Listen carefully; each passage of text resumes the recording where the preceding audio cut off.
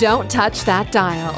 You're listening to Board Games Daily, your daily dose of tabletop gaming discussion on Anchor.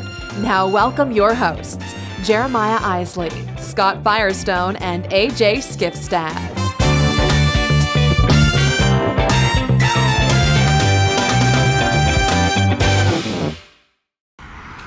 Hey everyone, Jeremiah here. Welcome back to Board Games Daily. It's Friday. That means it's What Will You Play Friday. So stay tuned as we talk about the games we plan to play this weekend, and we hope you'll be a part of that conversation too. Also, AJ weighs in on this week's game night cage fight. That and more coming up today on Board Games Daily. Stay tuned.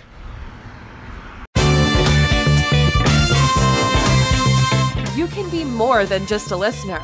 If you're listening via the Anchor app, you can be a part of the discussion by using the voice message feature. Don't just sit on the sidelines. Download the app and join the conversation today.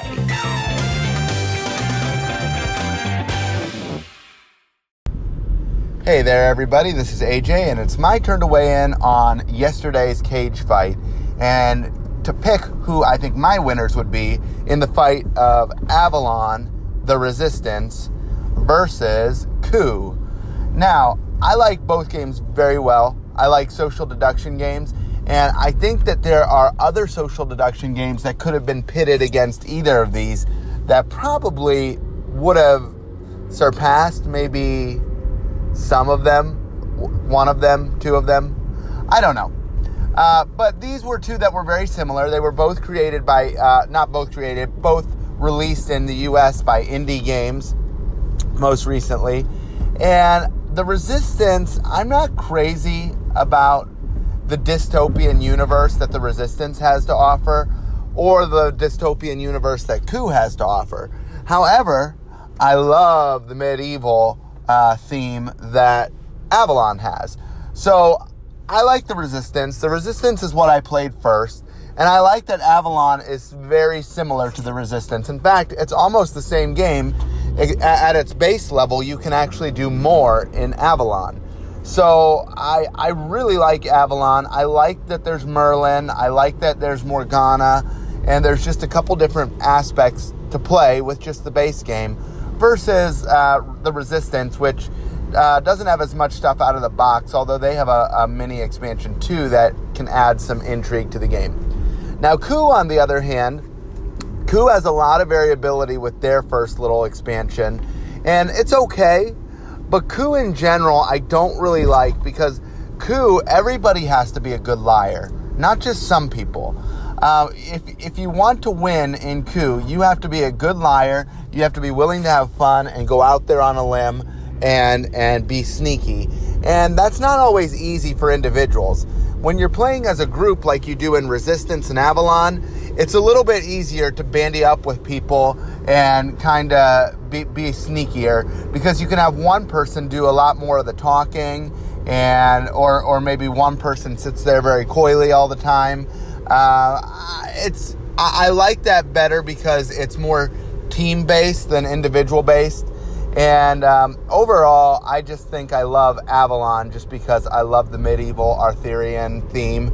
And that's it for me, I guess. I like Avalon, the Resistance. It wins the cage fight for me. It beats Coup. I like Coup a lot, but I would rather play the Resistance or Avalon any day. So that is who wins the cage fight for me. Who wins it for you? Let's hear. Check you later. It's not just Friday, it's What Will You Play Friday. Use the voice message feature on Anchor or tweet at Theology of Games and let us know what you'll be playing this weekend. All right, this is AJ again with my What Will You Play Friday. The truth of the matter is I have no idea what I will play this weekend, let alone tonight, because we are having a family dinner at my in-laws' house where my brother-in-law will come, who is also a huge gamer. I told his wife this morning when we were setting up this family dinner, I said, tell him to bring whatever game he wants, whatever game he needs to get the dust off on his shelf, because we have not played games together in a long time, him and I, And I know that he has not played a lot of games in general for a while. He's going into the police force, and he's been doing the academy for months now. And now he's finally on the force, but he's working the night shifts just like you would when you enter the force for the first time. So anyways, with that said, he's not played games in a while. I'm curious to see what he might pull off the shelf. I know there's some games that he hasn't played that he wants to get to the table, but sometimes I know there's games that he just really loves that he might want to get back to the table. So I think there's a possibility that we'll play either Clank or Clank in Space. The last time I played a game with him over the summer was Great Western Trail. I know he really likes that game. We love Mansions of Madness 2nd Edition, so that's a possibility as well. If there were any other heavier games, Trickerion is another one that we played a lot of that I know we both love. I wouldn't be surprised if we saw Trickerion make its way to the table. And then, again, Letters to Whitechapel is another game that we love. Now, it'll probably just be 3 of us playing games tonight, so Whitechapel might not hit the table because I think you really need 4 or 5 to make that one play well. But you never know. So I'm okay with whatever he brings. I'm not bringing anything tonight because his games are sufficient for me. Whatever he brings, I'm going to enjoy. So I'll let you know on Monday. That's it for now. Check you later.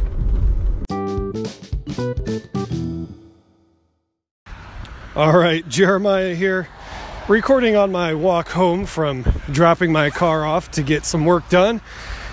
And I'm going to weigh in for What Will You Play Friday. Here's a couple games that I'm hoping to play with my boys this weekend. Not sure how that's going to play out. I also might be playing a couple 2-player games as my wife and I are going to have a little getaway as we... I should have waited to walk up this hill before I started recording, but my wife and I are going to have a little getaway this weekend as well, so might be playing some Hanamikoji or The Duke, which are 2 of our favorite 2-player games. Also, I'm hoping to play Koi from Smirk and Laughter with my boys over the weekend, as well as Farlight and Black Orchestra. Lots of games on my table that I still need to play and want to play so badly. So that's it for me real quick here today on my What Will You Play Friday. What will you be playing this weekend?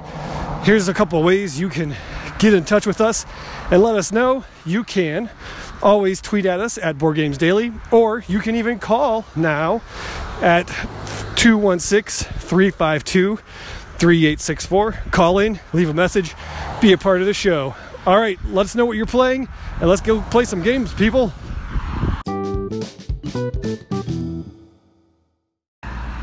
All right, that's going to do it for another day here at Board Games Daily and another week. Hey, here's the deal, guys. Last month was like our best month ever. Our numbers keep rising, and you guys are a part of that. Thank you so much. We really appreciate it.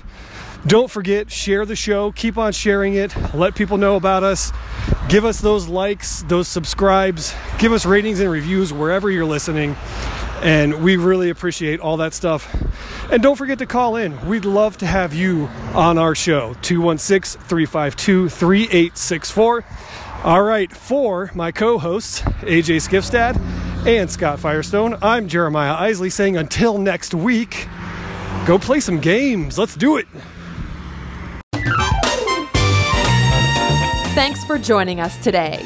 Board Games Daily is powered by theologyofgames.com.